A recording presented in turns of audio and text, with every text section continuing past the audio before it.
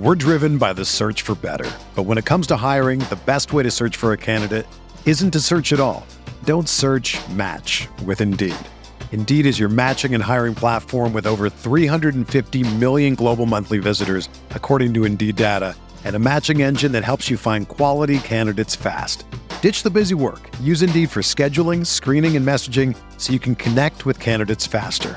Leveraging over 140 million qualifications and preferences every day, Indeed's matching engine is constantly learning from your preferences, so the more you use Indeed, the better it gets.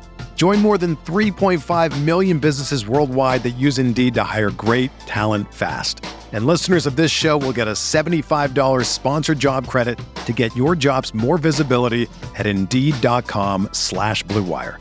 Just go to Indeed.com/Blue Wire right now and support our show by saying that you heard about Indeed on this podcast.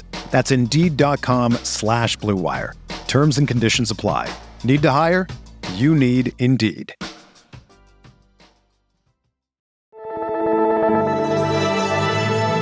Blue Wire.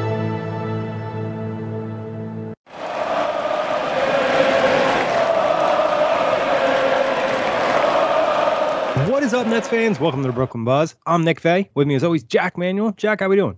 The position that all Nets fans love to talk about. The center. It was a trending topic today on Twitter. I was part of that discussion. We're going to jump into the Nets big man position. Before we do that, quick reminder, you can find the Buzz on all streaming platforms. But, Jack, who do we have registered as a big? Look, I don't want to be the one to discuss this, Nick, or reveal this, because I feel like I'll get attacked on Twitter. Like, I put it out there. You're the one that's done all these gorgeous templates, so I'll give you the honor of revealing who are the Nets bigs as of now. And that might include, it might include Ben Simmons, but we've already discussed him. But, yeah, let's just go through it. So we're going with Nick Claxton, Day'Ron Sharpe, and Markieff Morris. And obviously, Markieff is Markieff Morris! Markieff Morris, Nick! Not your traditional five, but is going to spend a lot of time there for the Nets. And at best, he'll spend, some time at the four, potentially in a night where injuries or something happen, or it's the right matchup. But I'd envision him kind of as that small ball five, like we discussed when he was first mentioned to signing to Brooklyn. Look, and he said, he doesn't feel totally comfortable with the five. It's not something that he's going to do, but he'll do whatever the team wants of him. Obviously, he wants to get his contract guaranteed, so he's saying all the right things. I think people have made this comparison point before, and I decided to look at it as well. Like, the comparison point that you could make is that Markieff Morris could be a Mike Scott type next to Ben Simmons. That's not a very high ceiling that we're asking from him. And I think that because we've also heard Sean Marks say, as we discussed on the Media Day episode and other previous episodes, about Day'Ron Sharpe being given a chance, and Nick Claxton, obviously with the starting position, he's doing all the right things as well. You've got four guys that are going to play the center position. That's what it seems. Nick Claxton play the majority of it. Day'Ron Sharpe, Ben Simmons, and Markieff Morris. I guess to start this off, Nick, in a more general discussion, rank those four in terms of minutes played at the five that you think will happen this season. That's a great question, Jack. I think we got a couple notes today from training camp, or maybe it was yesterday, that, Ben likes playing the five and Steve called him a five. Yeah, I'm going to go with Nick Claxton at number one. Sure. And Ben at number two, and then Markieff Morris, and then Day'Ron Sharpe. And I'll probably get attacked for that, but I just think Markieff Morris will probably end up getting more minutes. And if he's on the floor with Ben, who are we calling the five? You know what I mean? Because they're almost both kind of a five. Yeah, I think positional versatility, and we spoke about it a little bit with the guards and how there's sort of a lack of that to an extent because the guys are pure shooting guards, whereas with the wings there is guys that could go from 2 to 4, and in some cases when you got KD, could pinch hit a little bit at the 5.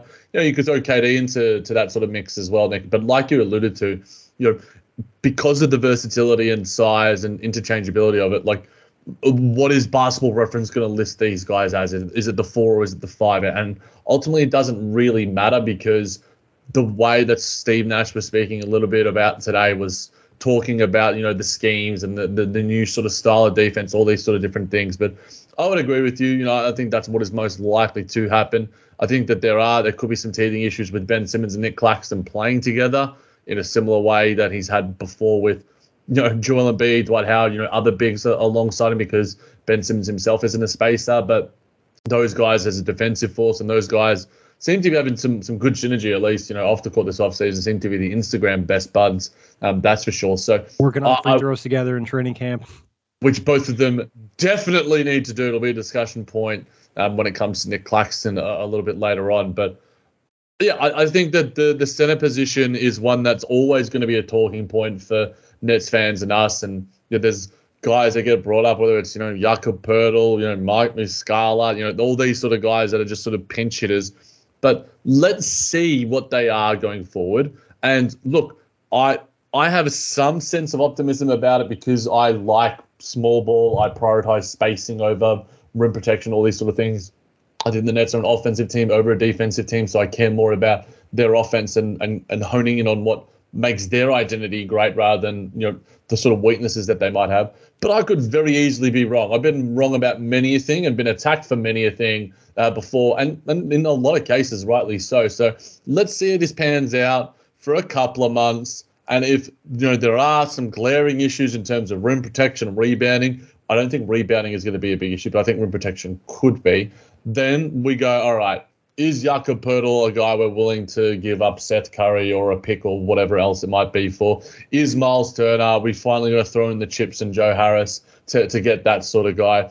We'll wait and see. But are you in a similar approach to me, Nick, in terms of the wait and see approach? Let's see how this pans out, sense of optimism, or are you somewhere in the middle? Where do you think about the Nets' general five position as it stands? Yeah, like you said, I like small ball. I think with the right team and the right offense, it makes sense. But at the end of the day, you're still going to need a guy that can match up with bigs in the playoffs. So you see what you have in Clax, you see what you have in Sharp. But at the end of the day, I think Sean Marks is ready to make a move at some point in December, January, or February to add a veteran center. And Miles Turner obviously is a guy that seems like a great fit on paper.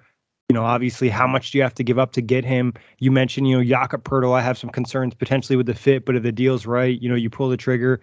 Or maybe you don't think you really need someone that bad. And like you said, maybe you go after like a Mike Muscala or more of a bench guy. Yeah, and as it stands right now, Markieff Morris could be a Mike Muscala sort of type. I don't think he's a three-point shooter, Mike Muscala, but, we're talking about guys that are 8, 6, 7, 8, the 6 is being probably generous, more like 7, 8, 9 in the rotation. So I think that these guys will have an effect on the Nets' success and because of the reverberating pieces around them. But let's see how it pans out. Markieff Morris not even be on this team going forward, despite the fact that he said some funny things about Kevin Durant and the likes. But we'll see how it pans out, Nick. But I guess we should actually get into. I will say I think Markieff Morris will be on this team. I think he's kind of already found a role as like a locker room guy. Steve's already kind of talked about that, and I think Katie mentioned him a little bit in his presser. Then there was something Nets Daily tweeted about Katie wanting Markieff Morris. So it seems very likely he's on the team, and that's why I had him over minutes on Day'Ron Sharpe, because if he's here, he's probably going to play some semblance of minutes. But I wouldn't be super surprised if Sharpe came out and played awesome. But at the same time, I don't think I was super impressed with Sharpe in Summer League.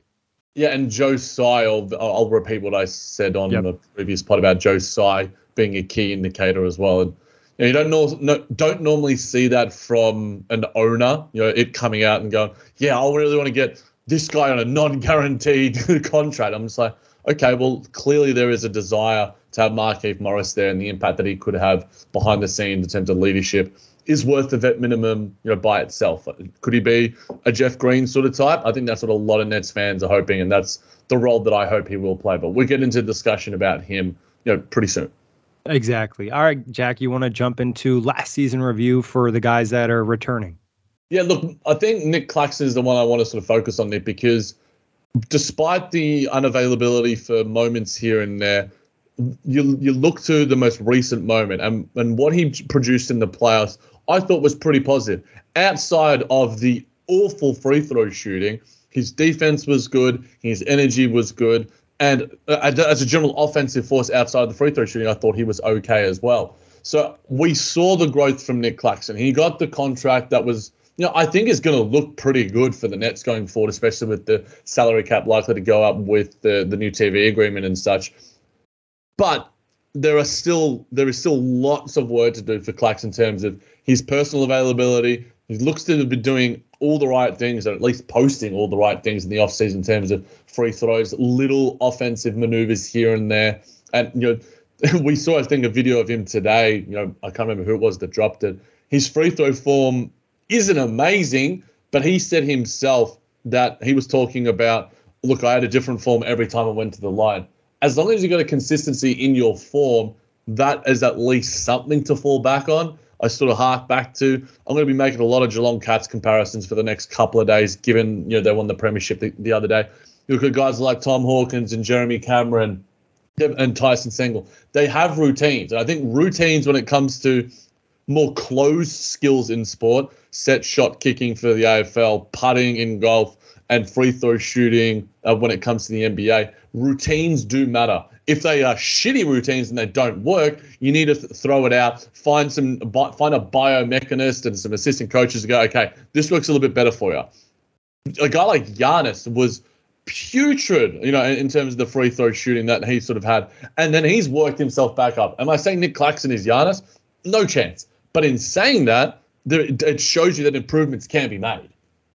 Yeah, and it was reported that Steve Nash was, very high on Claxton, the work he put in this summer, a level of professionalism and conditioning. And that's been an issue for Claxton in the past, not necessarily being in the best shape, being winded, not able to handle minutes. There was an incident, 2 seasons ago where, he went out reportedly in Miami for his birthday, ended up getting COVID, missing time, kind of hindered him for the end of the season. And I think the idea of Clax has always kind of been better than the production that we've seen on the court. It's for him to be consistent this year. We always have these flashes of what this guy can be defensively. And even last year, there was some shine offensively, some, better finishing inside, some good passes in the short roll, obviously some bad passes as well. But there's signs of improvement. Now you just want to see him take that next step consistently across the board. So Clax has a lot of potential. It's just a matter of putting it all together. And we'll see what happens this year because the opportunity is there. And Jack, just touching on the playoffs, like you mentioned, I thought he was great. I think when we did our review of that series against Boston, Clax was really a guy that delivered above expectations other than the free throw shooting.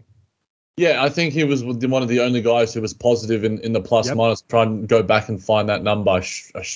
I really should be a bit more organized with some of the stats that I have to get. I'm a bit haphazard with it, but I'll wind on a little bit so I can try and find it while you have a bit of a discussion about it. But do you think he should have played more minutes in? Because as Andre Drummond seemed to be the preferred choice, and we certainly ate our words in relation to that. But I thought the Clax in what he showed, it showed maturation, and I think also a key moment for him, the moments that stuck out other than the playoffs, was the matchup with Joel Embiid. I think that's something that really stuck out to me. And a lot of people are sort of discussing, well, the Nets don't have a guy that can play on Joel Embiid. I'm like, well, they have a couple of guys that can sort of like pinch hit on him. The way that the Nets guarded Joel Embiid in that game, and they were incredibly motivated in that regular season matchup. So it would have been like to see that a bit more often in the regular season and postseason. I thought was a bit of a blueprint. Clax wasn't, he showed some sturdy enough and defense in terms of in the post, but he also just used his quickness and used his hands and used his length. So I think that's something, and he's looking stronger. He's looking a little bit bigger.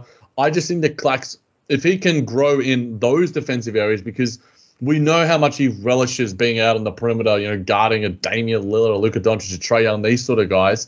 But what is he going to do as what a traditional center does? The rebounding, the defense in the post, all those sort of little things. They don't matter to a great extent, but I think they matter individually in terms of Clax's overall standing at the 5. Yeah, I think at the very least you have to be serviceable in a lot of those areas. You know what I mean? You have to at least get a passing grade. And I think at times he's had a failing grade. But like you said, there was moments where he's been successful in post defense using, his quickness and length and kind of jumping in front of them and, forcing them to spots by beating them to the spot. And obviously you mentioned him bulking up.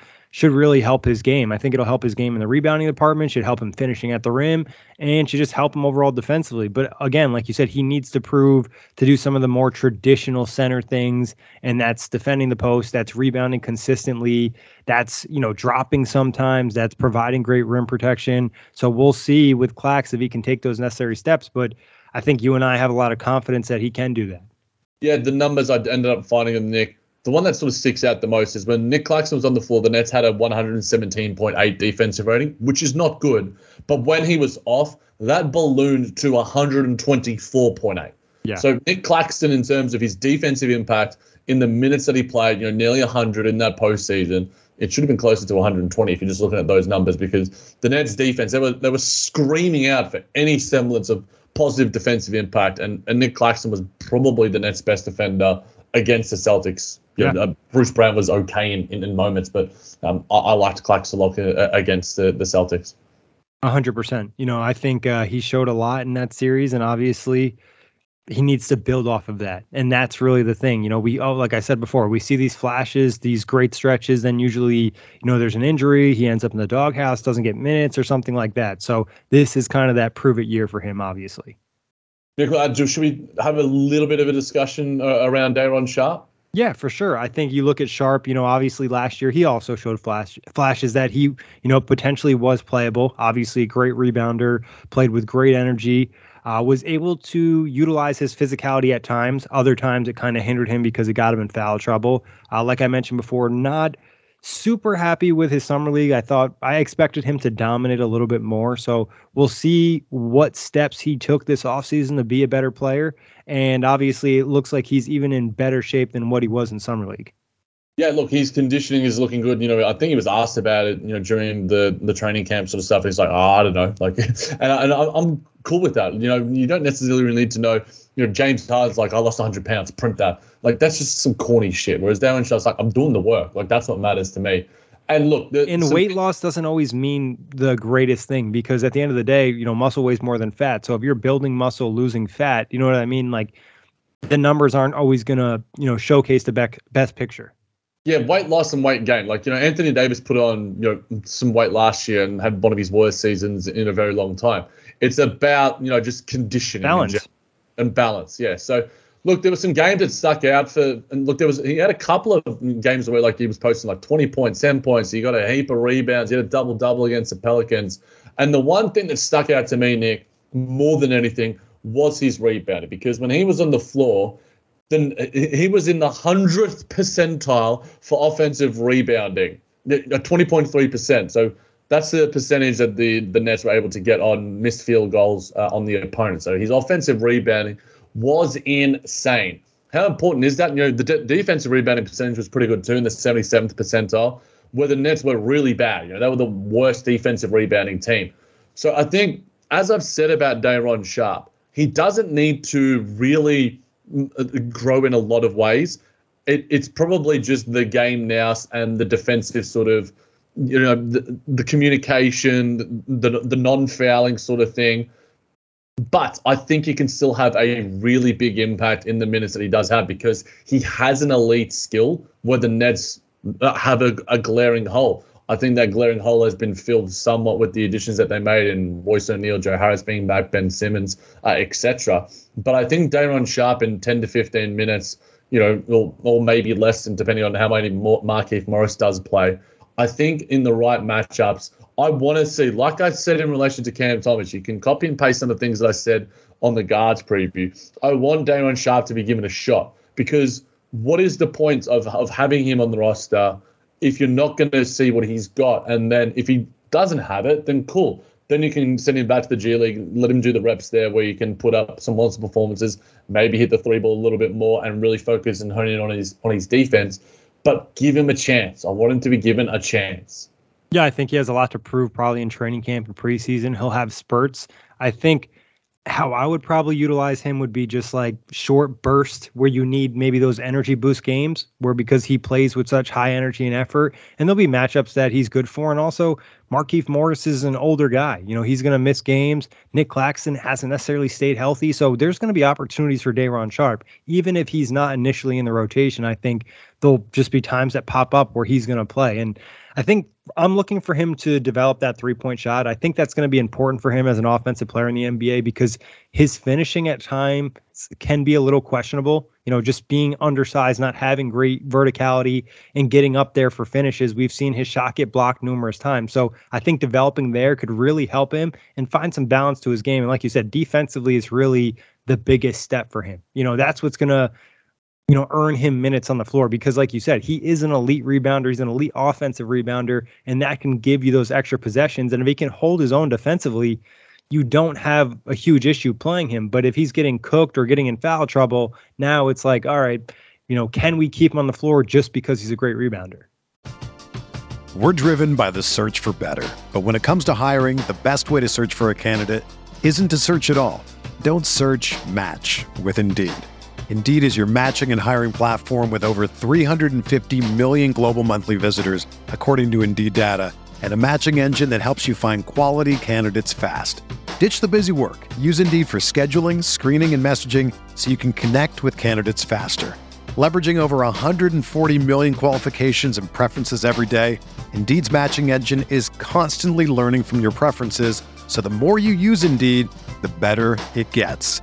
Join more than 3.5 million businesses worldwide that use Indeed to hire great talent fast. And listeners of this show will get a $75 sponsored job credit to get your jobs more visibility at Indeed.com/Blue Wire. Just go to Indeed.com/Blue Wire right now and support our show by saying that you heard about Indeed on this podcast. That's Indeed.com/Blue Wire. Terms and conditions apply. Need to hire? You need Indeed.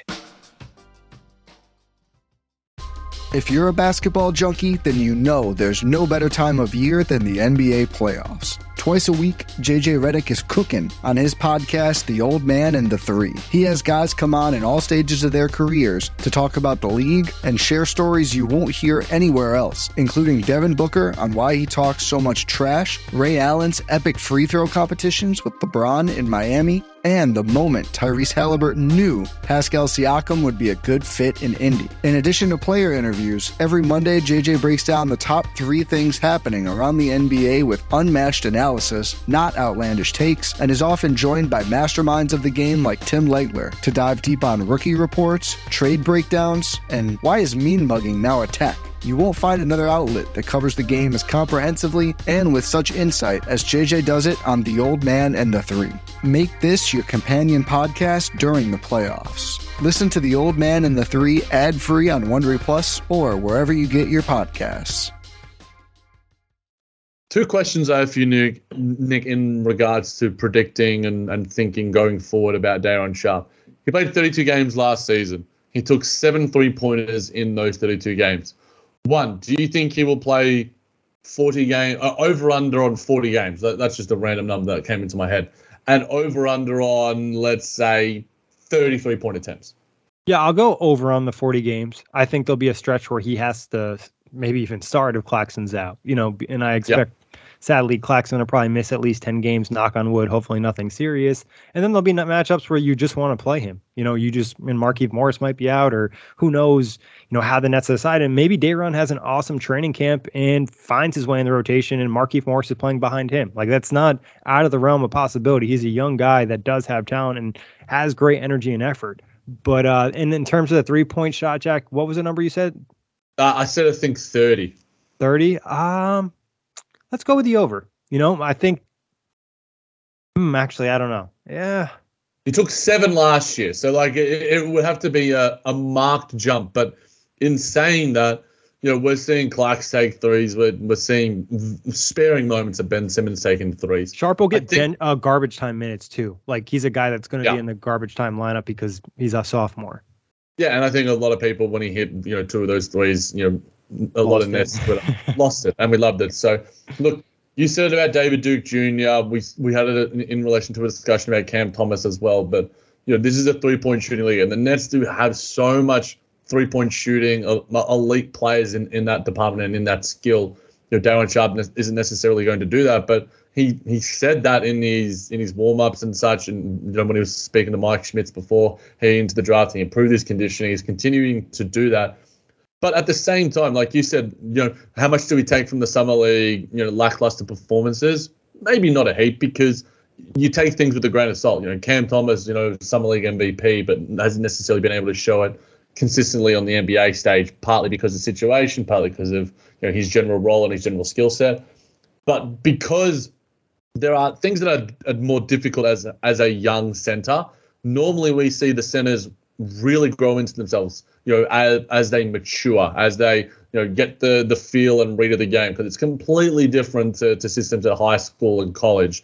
So it's rare you get a Joel Embiid that immediately makes a big mark, and Anthony Davis, these sort of guys. It's it's normally mid-20s that we see centers make some form of an impact. Clax took a little bit longer. Jared Allen, these sort of guys, they've had their moments, and now you're looking at Jared Allen as an all-star caliber, an all-star, at Cleveland. So I'm cautiously optimistic also about Day'Ron Sharpe, because there's something there. The personality I'm a big fan of. I'm a big fan of King Sharpe, and I just want big things for a lot of our young guys. Yeah, I think for Sharpe too, I wouldn't be too concerned if he didn't have a huge season this year. I think, drafting him, he was raw. He needs to develop that three-point shot to really be probably more impactful offensively, unless, he increased his vertical a little bit more. So if Sharpe doesn't have a great year, we'll see what he does in next year's Summer League. And then next year, I think there'd be more concern, or you'd be more comfortable playing him, just given he'll have another year to develop. And last year obviously was not a great season for the Nets in general, and their player development probably wasn't necessarily great last season either. So this year he might be able to even learn more than what he was learning in, last year with the whole drama situation and so many distractions. Yeah, look, anything on Markieff Morris last year, Nick, I think it was defined by that moment in Nikola Jokic where he was unfortunately forced to be out for a pretty extensive period. And now there's a lot of people that have their reservations around him, which, again, I understand. But, he played 17 games last year, did play 61 the year before that. Actually, looking at some of his games played, I understand some of those reservations. So let's go back to 2018-19, played 58 games, 19-20, 58 games, 2021, 61 games, and 17 games last year. Look, 60 games is probably a mark where I'd want him to probably be more around that 65 mark. But as you alluded to, maybe that's where the opportunity for Day'Ron Sharpe sort of comes in. I guess I'll throw you another over-under as I pertain to Day'Ron Sharpe earlier. Over-under 55 games for Markieff Morris this year as a Brooklyn Net. Yeah, let's go with over. We'll go with like 57 or 58. I don't think it'd be drastically over, but I think it'd probably be just over, because it will be a small role. It's not like he's going to be logging a ton of minutes on this team. And again, like I said, I could easily see Sharpe, surpass him in minutes, even though I said, Morris at number 3. But it really depends on health and how the Nets lean into whatever style they decide to play. It seems like they're going to play fast with a lot of pace and a lot of switching. That would make me think Markieff is going to probably have a bigger role than a traditional center. Yeah, looking at his minutes, I'll go back, a couple of years. Last season for Miami in very short amount of time, 17.5 for the Lakers in that bubble championship, 19.7, and then in 19-20, 20.5. I guess I'll throw another over-under at you, Nick. Over-under 20 minutes per game for Markieff Morris. Yeah, I think it'll be under. Okay. I think, the way I see the center position kind of breaking down, maybe not every night, but on some nights it would be, Clax getting probably, 25 of his minutes there, Ben probably getting about 10 minutes there, and then whatever's left will probably go to Markieff Morris, and I'm sure he'll spend some time on the floor with, Ben and potentially Clax. Do you think it'll be closer to, say, like 15 than 20? So it's more likely to be like 17 than 18 or 19? Yep. I probably would say 17 sounds about right to me. Sounds good. And any other, I guess, little things? I've got Markieff Morris's career shot chart in front of me, because I wanted to sort of this is how deep we dive on the Brooklyn Buzz, ladies and gents. Nick especially does some really great work, because I wanted to look at just the 3-point shooting and the areas where he has been somewhat positive. So look, from the left corner, he's 58 of 199, which is only 29.1%. So keep him out of that left corner. If we see Markieff Morris in that left corner throughout the season, it's not a good position. The opposite corner is where he hits a lot of them. 91 of 246, 37% from there. So that's where you want him to be if he's playing alongside Ben Simmons or whoever else. Just next to that, the top right arc, 33%, 139 of 421. From the top of the arc is quite a nice number. 36.5% from the top of the arc, 155 of 425. From the top left arc, not as great, 34.8%, 161 of 463. So to sort of recap those just random numbers I threw on a podcast, the top of the arc is where Markieff Morris looks good, as is the right corner. That's where you want Markieff Morris to be taking those threes. At least that's what the numbers tell us. And that could give you some pick and pop opportunities. Obviously, you typically run that at the top of the key. So that's a great opportunity. And like you said, don't put him in the left corner, put him in the right corner. His three-point shooting in his career obviously hasn't been elite, but it's been 34.1%, Nick, 607 of 1,782 in 707 games. I'm doing the big stats today, my friends. And I think you look at that as he's pretty much been a league average three-point shooter with a couple outlier seasons. And, could he have a big season next to these stars? Potentially. We saw that happen a couple years ago when James Harden was on the team, but obviously Kyrie and KD have huge gravity. And also we've talked about Ben creating threes at an extremely high rate. So there could be a chance he has a career year from three as well. So I'm interested to see how he plays, how he looks coming off the injury, what type of defense he's able to play, what his athleticism looks like, what's his movement at, because obviously the last couple seasons he hasn't necessarily looked the same, and you talked about it. He's dealt with a lot of injuries, but pretty much during the prime of his career. There's a point where he was the better twin, and then he kind of continued to decline where Marcus Morris continued to improve. Yeah, health is going to be the big thing for him. Look, I'll say it again on this podcast, as I said it on the Guards one, as I've said it on every single podcast pertaining to season previews for the Brooklyn Nets. Health and availability. It doesn't matter if it's Markieff Morris, TJ Warren, Seth Curry, Joe Harris, Ben Simmons. Having our guys healthy is going to be really, really important. As Nick has alluded to as well, depth does offset some of those worries. But in saying that, you want to have the competition for spots. You want to have the best and fittest version of the Brooklyn Nets available, because the NBA is as tight as it's ever been in terms of talent, and is as open as it's ever been, given everything that's happening in Boston and Phoenix and the like. The Nets have a decent shot at really honing in on possibly winning a championship. And everything that's being said, we might discuss some other media day sort of stuff going forward, and probably next week we're going to do some more pods, some takeaways from that. But the Nets and this big position, in terms of obviously. We normally rank it towards the end of the pod, and we probably don't have to do that because we know this is obviously. We already pretty much determined that because we already did 1 and 2. So exactly. So this is obviously the third weakest position, Nick. But do you think that I'm trying to find a way to word this that makes it? Do you think it is necessary that it needs to become better? Because there are people out there, and I guess I'll just bring up my sort of tweet, because we're doing the Markieff Morris talk, and I think it probably relates to this discussion. I put out on my Twitter, who would you prefer as a backup big for the Nets? And I had Markieff Morris, LaMarcus Aldridge, and DeMarcus Cousins. Nick, I'm not sure if you responded, because I had way more responses than I thought this would get. In terms of those three, let's, I guess, make the case for them individually and then pick one.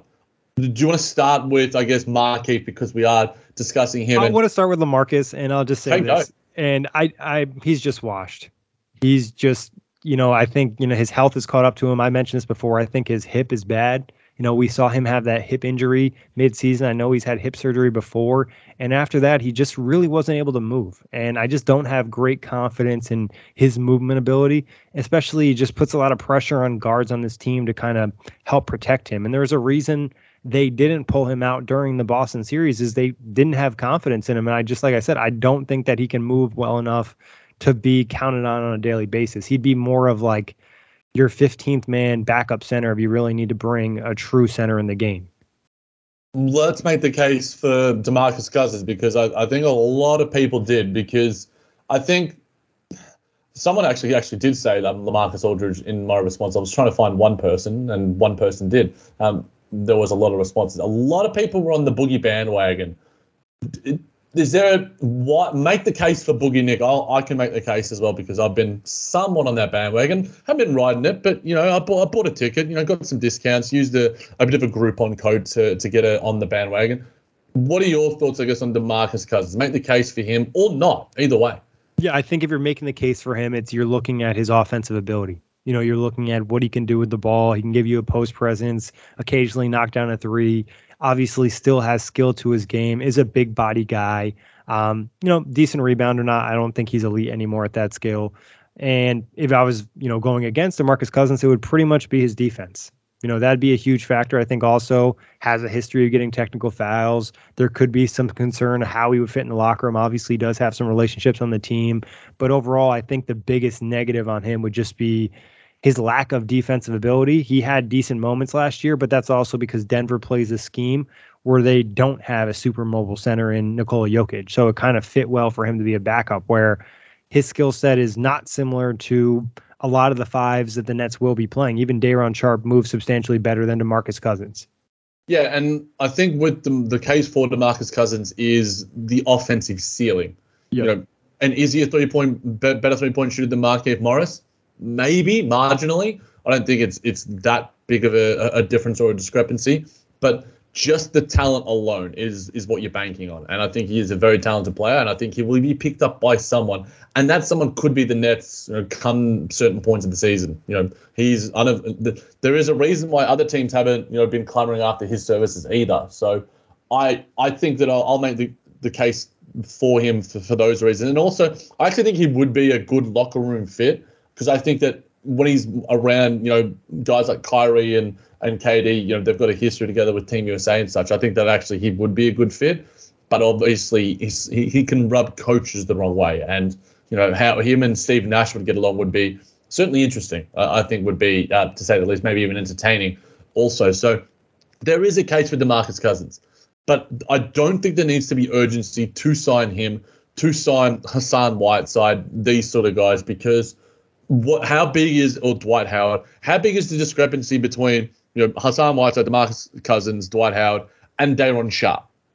Day'Ron Sharpe. We're talking about the ceiling of guys.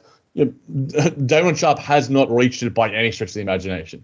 Whereas the guys that we just listed are now veteran minimum role-playing centers. That's maybe what the Nets do need. But let's see what we've got in King Sharpe before going out and sort of excusing him and going, nah, this isn't it. We need DeMarcus Cousins. We need Dwight Howard. We need look. I think Hassan Whiteside or DeMarcus Cousins out of the guys, the truth of the three that I listed, would make the most sense. But there's probably other names out there as well that I'm not even thinking of. So I guess in that discussion, sort of, Nick, are any other sort of thoughts around, Boogie versus Day'Ron Sharpe or those sort of guys? Yeah, I think that your point of like them not being close to Sharpe, even like that, are them being around the same level of Sharpe, to an extent matters. But I think the biggest thing is there's always going to be a center around this level available. These are all backup centers. They've been on the market for a while. They're probably all not going to get signed. There's going to be a couple buyout guys. So I wouldn't really stress over adding a guy like this until it gets later in the year and all of a sudden they're getting sucked up. But this is where the Nets need to figure out what they have at their own center position, what they need to add. There's potentially a chance they might want to add two centers by the time the postseason starts. So it's really evaluating what you have in Clax, Sharpe, and even Morris to an extent, because I think you probably have a better idea who he is. And if you need to add, more traditional veteran size to this team. Yeah, I think that as fans, there is always a sense of urgency and needing something now, wanting something now. But I think when it comes to this center position, more than any other, let's just wait it out. Let's just see what we've got. Like with the wings, it's just like, there is a glut of guys. There's Yuta Watanabe, there's Kessler Edwards on the fringe of the rotation. I want to see what those guys have got more than I want to have a DeMarcus Cousins on the team, if that makes sense, Nick. No, you make 100% sense because the ceiling for a guy like that is higher than probably DeMarcus Cousins for this season, in terms of like, or at least long term. Maybe Cousins could still, maybe he has more juice than I'm giving him credit for. But, if you hit on Utah and now all of a sudden you have a 3-and-D role player that's very versatile, fits your style of basketball, for this season, potentially sign him to another deal, like that could probably have a greater impact in the postseasons. other than a guy like DeMarcus Cousins, who's probably not going to be able to play. You know, a lot of the centers you mentioned could get played off the floor. So for me, I'm just looking at the center market when the trade market opens. You know, when guys become trade eligible, who's available, you know, who's playing really poor, who's stepping up. You know, there could be a couple random names that pop in the market that's not necessarily anticipated, especially when you're looking at a team like Orlando. You know, where do they want to move going forward? Are they trying to? Yeah, those sort of guys. Yeah, are they trying to gain an asset? Do they need to add a guard? Obviously, there's a ton of guards on this team. Do they want to try to, you know, make a play and push? There's just a lot of different variables that it's very hard to predict, and it's hard to know who's going to be there. So, again, I agree with you, Jack. I think being patient is key. Do you see the Nets going down, not to be reductive, but a semblance of a copycat route of teams like Boston, Golden State? You know, Kevon Looney is closer to being a Markieff Morris type than being a DeMarcus Cousins type in terms of like a true big sort of size. And do you think that is the correct route, at least at this early point in time, to be taken? Do you?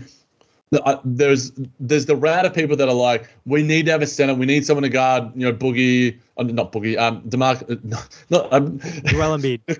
Embiid, Nikola Jokic, these sort of guys, Anthony Davis in the post. Or do you see, like I alluded to earlier when we discussed, you know, Joel Embiid, you know, against the Nets earlier, that they don't necessarily need to have that guy. It's sort of an old school level of thinking. Where do you stand, I guess, with the Nets' philosophy at this point in time when it comes to that center position? Yeah, I think it wouldn't hurt to have, you know, a truer big, but again, you don't need a super offensively skilled guy. Like Kevon Looney's able to fit his role. Obviously, ideally, when you have a center next to Ben, it'd be great if they could shoot threes. That's why there's been obviously so much attention on a guy like Miles Turner and maybe potentially some other names out there. So at the end of the day, I don't think they need to, you know, they don't need a great center. They just need someone who can kind of check the boxes for what they need for this specific team. Yeah, I mean, look, if the Sixers are the team that makes the finals and you're going up 4 to 7 games against Joel Embiid, then maybe, you know, that's where it's just like, okay, well, having... And how many guys in the league can really stop Embiid or slow him down? You know, it has to get to a point of like, are you just trying to scheme up to stop him in a different way completely? Yeah, and I think that's what we sort of see with those dominant forces. It's, you know, Joel Embiid, it's Giannis Antetokounmpo. You know, those guys, the best defense in the NBA could not stop Giannis Antetokounmpo. Now, the Nets aren't going to be that, but I think they have smart enough guys. Steve Nash seems to be saying all the right things about the schemes. But look, this is probably a wait and see proposition. You know, this is not an unanswerable question, but a question that is sort of like a TBC, like more so like, you know, yes, no, maybe. Yeah, I think we just kind of see how it plays out. I think, like I said, there's a whole bunch of variables, especially with other teams and even, you know, 2 of the young centers on this team. But I guess just to quickly recap last season, obviously, I think it was a disappointment, especially considering how many centers were on the roster and the lack of production and impact they were able to have at the end of the year and in the postseason. No, definitely. You know, this is a position that the Nets, you know, they had they banked on, you know, Millsap, LaMarcus Aldridge, Blake Griffin, these sort of guys, and they banked on the wrong guys. They banked on the wrong position. They all kind of busted out for them instead of, you know, hitting on any of them. But I guess, Jack, looking at this group, give me their strengths. Look, I think because these players, all 3 of them are so different. You know, Markieff Morris is sort of, you know, I think his leadership and veteran-ness is probably his 2 main strengths. He's a tough guy. We know that Markieff, Eminem, you know, we know you're a tough guy. And I think, you know, the sparing 3-point shooting, you know, the corner 3-point shooting and the top of the arc 3-point shooting, especially are the other 2 things that do stick out. And I think that, you know, he can be malleable enough in sort of pick and pop sort of situations as well. I think he's going to be similar to, you know, the Royce O'Neal, Joe Harris, these sort of guys that will just move the ball at the right times and be a good team player. When it comes to Clax, it's obviously his switchability. And I think the improvement of his little dinkers and dumpers around the post. And I was also impressed by the growth in the mentality for rebounding, you know, and the desire for his rebounding, and not necessarily being like, you know, a Steven Adams, I'm going to elbow the shit out of you and box the shit out of you like a Robin Lopez, but just jumping and just grabbing that thing when it came off the rim or off the glass. So that was something I was impressed with Clax. And Darren Sharp, I think, is just a big guy. His screening is good. I thought Clax's screening did improve as well, but it wasn't amazing. I think you could probably count as more of a weakness. But Jalen Sharp is a great screener and is a great rebounder. Yeah, Jack, I agree with everything that you said about the centers. They all kind of bring their own specialized skills. You know, we look at Clax, he brings the switchability, he brings the length, the athleticism, the quickness, you know, a different pace than a lot of centers. We've seen him kind of dust guys in transition at times with his speed. And then you look at Sharp, obviously the big body center, great rebounder, you know, good screener, can physically move people out there and provide that level of physicality that the Nets desperately need at times. And obviously, Markieff Morris is the small ball five. He doesn't have the traditional center skills, but he's able to do more on the perimeter, more with the ball in his hand. So that's kind of where all those guys have their strengths. And I think overall as a group, especially with Clax and Sharp, they bring good energy and even a level of toughness to this group. Actually, this might probably be the toughest group on the team. You know, Clax, I think, like you mentioned, has brought a little bit of edge to his rebounding. Sharp, never afraid to push people. We saw him shove Joel Embiid a couple times last year. And then Markieff Morris obviously got himself injured pushing Nikola Jokic. So that's where we're at with those guys. But what do you have for the weaknesses, Jack? I think the big weakness that sticks out, Nick, is the free throw shooting for Nick Claxton. Yep. Because he's the one that's going to be playing, you know, your key minutes. He's going to be a big defensive force, but he was really, really bad. I'll try and find those numbers quickly, probably when you respond and give your thoughts as well. But that is the thing that could determine him from playing 30 plus minutes or 15 to 25 minutes. Yeah, or it could be what prevents him from being on the court in the fourth quarter or closing games. Not to say that we anticipate him doing that, but that could be a huge factor, especially going into the postseason. So he's got to get better on that. You know, you touched on a little bit. We saw some changes in his free throw shooting. Hopefully the repetition helps him, but it's going to be a factor. And obviously at a certain point, it becomes less of a physical thing. It becomes more of a mental thing. Look, it was for the season, you know, not too bad overall, you know, 58.1. You'd want that to be closer to the 65 sort of mark. That's the same sort of mark that I sort of said, you know, around Ben Simmons. But in terms of against the Boston Celtics, let me find his free throw shooting. 18.2%, Nick. Yeah. I forgot how bad it was. It was unwatchable. Yeah, it essentially lost the Nets at least one game.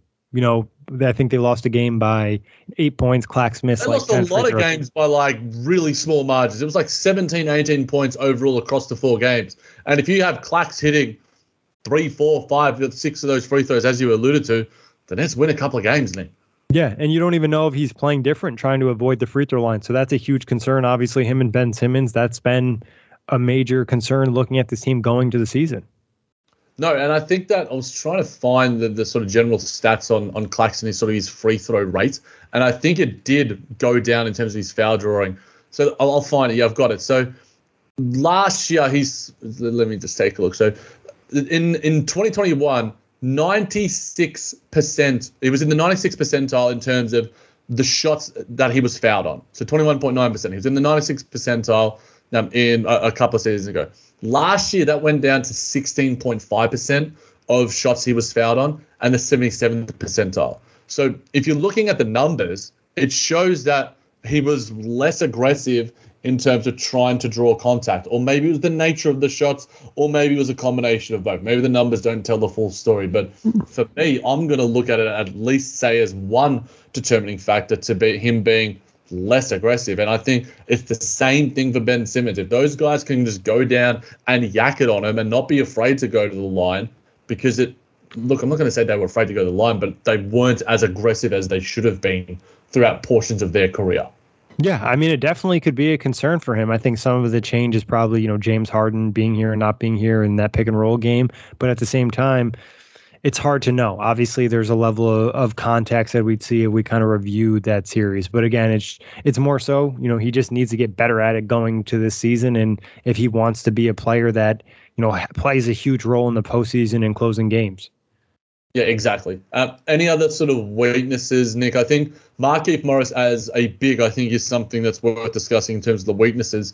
I don't think he's a very good rebounder. And at that 5 position, if he's next to KD, I don't think KD's an amazing rebounder either. But if you have Markieff and Ben, Markieff, Ben, and KD maybe, you know, Ben's going to have a lot of the brunt of the rebounding burden on him. And I think some of the rebounding that he does do is sort of just be big and let the ball come to him rather than sort of, you know, the athletic sort of stuff. So that could be an area of concern possibly because the Nets already were one of the worst, if not, I'm pretty sure the worst defensive rebounding team last season. Yeah, I think, that's always kind of a weakness of small ball fives. That's just, you're playing that lineup, you're giving up size. But like you said, if he's out there with the right group, it probably won't be as much of a negative, especially because I think he has enough size and height to him that he can at least put a body on some of the bigs out there where he might not be able to grab the board, but he can at least kind of help protect them, if that makes sense. No, and I think that's fair. So, look, I think I'll be watching more of his box outs as Robin Lopez was doing during Nets Media Day than actual rebounding. I think that if you see, games where he's not getting a board or whatever, well, if Ben Simmons is getting 10 of them because he's boxing out for Ben so he can get out in transition, that's what matters more. It's sort of like, I'm not going to compare him to Steven Adams because Steven Adams is, I think, one of the more elite rebounders in the NBA over the last 5 seasons or so. But Steven Adams would just box out so Russell Westbrook could get the ball and just run up and yak on guys. If he can do that for Ben, that's what I think is going to be positive. 100% agree. I think, that's where you're looking at. And I think, again, with this group, the weaknesses, there's not really a complete center. No one's really proven yet that they can be a positive on both ends of the floor consistently. And then obviously none of them are proven starting centers in the NBA. Not that that's the most important position, but you'd like to have somebody that has done it in the past consistently. Clax did it for a large chunk, last year at different points and over the course of the last 2 years, but still not enough where what you're getting for fact. No, exactly. Any other weaknesses, improvements needed before we get to probably a pretty easy prediction in terms of starter, bench player, and minutes? We already discussed even the minutes, actually. Yeah, I think it's really just consistency from this group, consistently being good defensively. That's what we're really asking for them, and being good on the boards. Offensive impact, finishing, rebound, screening, in a Markieff Morris's case, knocking down a couple threes here and there to have an impact on the perimeter. Yeah, as I alluded to with Clax, I'll sort of reiterate the things. It's the true center things that he needs to do better.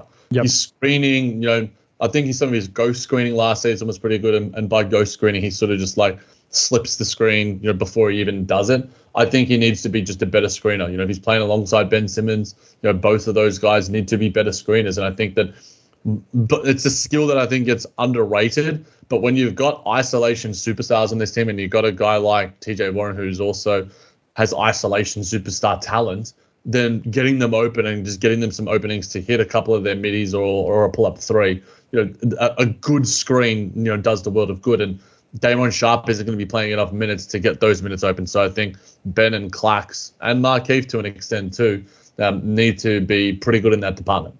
Yeah, I think it's important to also be like searching for screens off ball, making yourself part of the offensive attack, not allowing your defender to take that step inside and help on a KD isolation or a Kyrie isolation, making sure you're doing something and causing a level of stress for the defense.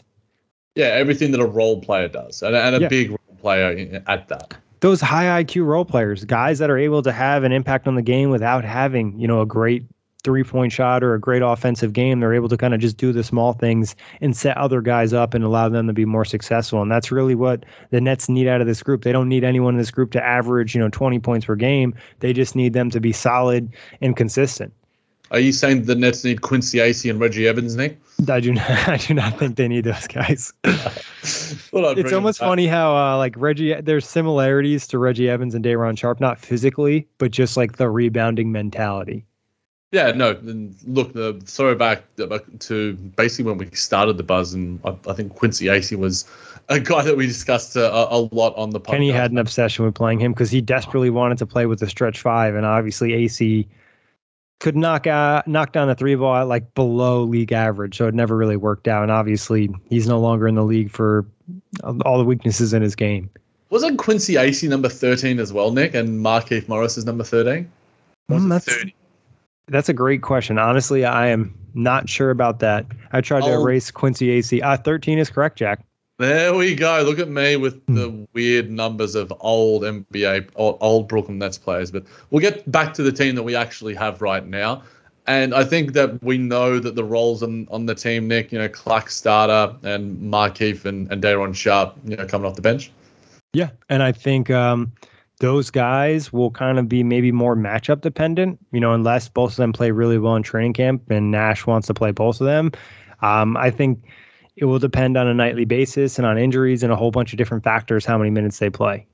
It'll be intriguing to see how it does eventuate with the sort of minutes, and we've discussed that a lot. We don't necessarily need to do the minutes because we already did discuss that when I was doing some over-unders. I tend to go a bit off rogue and off base when it comes to your templates, mate. I love them, but I'm an artist when it comes to podcasting.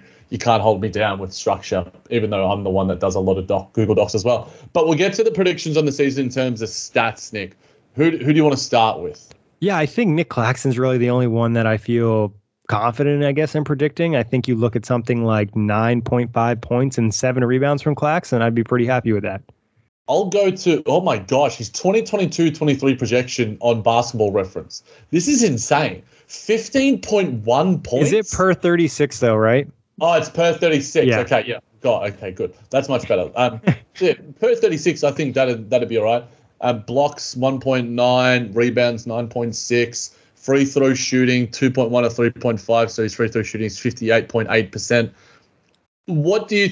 His 3-point shooting is not going to be 34.6%. Mm-hmm. So, Mr. Basketball Reference man or woman or they, that is just ain't happening. But the free throw shooting number, Nick, outside of the box numbers and the rebounding and such, is it going to be better than last season where he was at 58.1%?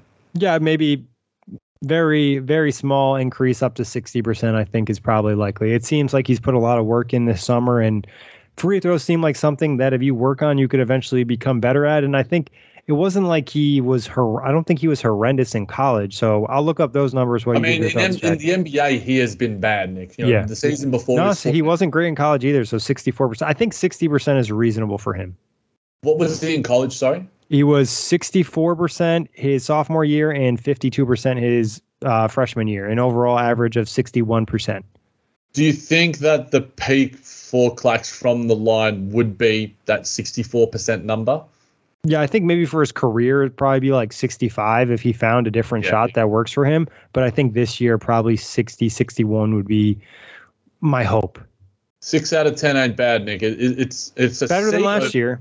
It's a C over here in Australia when it comes to our grading system. It's like a fail for you guys. Isn't it? It's an F for us. Oh, that well. As an Australian, I would be proud of him to get a 6 out of 10 and hit 6 of his 10 free throws or 60 of 100 of them. There's no reason to do any other sort of stats in relation to the other guys, Nick. But I guess big questions that this group has to answer. Obviously, no, but this group ranks third on the team. What are the questions? I think we've probably brought them up. It'll be rehashing some of the things that we've already discussed. Yeah, I think there's really one question for this group. Are they good enough? Is this group good enough to be a championship big man group? How many upgrades do they need to make? How substantial of an upgrade do they need to make? Do they need, a starting level guy, a backup level guy, a closing level guy? Do they need size? Do they need switchy? Do they need, a stretch five? I think this is obviously the biggest question mark on the team in terms of positional groupings. And it's, what can they do? Who are they? Yeah, I think that it's just going to be how important will they be for the Nets? How impactful will they be for the Nets in general? Yeah, how big is the role? And it's going to be interesting to see. Clax could have the biggest impact, obviously, out of all these sort of guys. But it's going to be, how much expansion is Clax City going to be having? What is the new infrastructure that we will see in that developing nation? Like, is there going to be a free throw island? Is there going to be, a post-up defense sort of village? Those are the sort of things that we're going to be looking for Clax City. Yeah, is this the year that he finally locks in and becomes that, great defensive player where he's having a huge we've seen highlights and flashes of him being very good defensively and having an overall impact on that end and then being good enough offensively to stay on the floor. So can he do that this season over the course of 60, 70 games in a starting role? Like he pretty much out of anybody on the team would be who you anticipate potentially taking the biggest jump. That's a big thing. It's going to be a big thing for the Nets this season. And look, we just want the best things for all of our guys, Clax, Markieff, and Sharp. But we'll see. This a lot of this discussion could be null and void when it comes to the Nets possibly making a trade. Is this the position, Nick, that you see most likely as being a trade? You know, we discussed the wings in relation to like Joe Harris and him possibly being traded for Jeremy Grant last year. Do you think that it's more likely that the Nets trade for a solid center, Miles Turner-esque sort of type, or even like a fringe center, fringe starting center like a Jakob Poeltl? Or do you think that they would rather go all in and improve on that wing position? What do you see as more likely given the guys that are available and given that the areas of need for the Nets? If TJ Warren is able to get healthy, I think the focus will be on the center position. If for whatever reason TJ Warren is never able to get over that hurdle, which I think is still a level of a question mark, and obviously I wish him the best and hope he is 100% healthy, but he's been dealing with injuries for a long time now. So we, hope that he gets back on the court, but I don't think it's a guarantee he'll be able to get back on the court and play at the level that, maybe we anticipated in the offseason or, play similar to what we saw last time. So that's going to be a huge factor, I think, in terms of additions to the roster. But at the very least, I think they add probably one guy by the end of, February. Yeah, look, Yuta Watanabe, he might have got dunked on by Ben Simmons during practice, but maybe he keeps his confidence up and he improves enough. No, look, we don't need to do Yuta Watanabe talk, but I think that is a really pertinent point about TJ Warren, and the fact that he is predicted to be back around November time is what we've heard. Seth Curry, it has a chance to be back by the preseason, if not hopefully opening night. It could be a big determining factor. And I think every single general NBA podcast has spoken it about. Like, TJ Warren could be the find of the summer. He could be the swing factor. And I think that the Nets took a calculated and willing risk. It's just going to be how many more risks is Sean Marks going to take, and how many the Nets have very few assets on their team in terms of contracts available. When are they going to put some of those chips in if they decide to do so? And if it is a Miles Turner or whoever else it might be, we'll wait and see. We shall wait and see. Yeah, 100%. That's all you can do. Evaluate what you have. I think the Nets are in a good position to make potential trades at the deadline. Now, a couple picks available, and by the time the deadline comes around, there'll be other guys who are available to trade with new contracts. But Jack, any final thoughts on the bigs? No, Nick. And somehow we said we would do like half an hour, and I still think we got probably closer to 45. Yeah, it might even be 60 minutes. But always a pleasure, Jack. Big thanks, everybody, for listening. Check the Buzz on all streaming platforms. Whether you're a world-class athlete or a podcaster like me, we all understand the importance of mental and physical well-being and proper recovery for top-notch performance. That's why I'm excited that Unified Healing is sponsoring this podcast. Unified Healing is a new and super innovative global network of wellness centers powered by Energy Enhancement System, or EE System. If you haven't heard of the EE System, you'll want to listen up. This technology promotes wellness, deep relaxation, purification, and rejuvenation. In hundreds of locations across the globe, access to a center is easy and affordable. Interested in experiencing the EE System technology for yourself? Go to unifiedhealing.com/bluewire to learn more and find a center near you.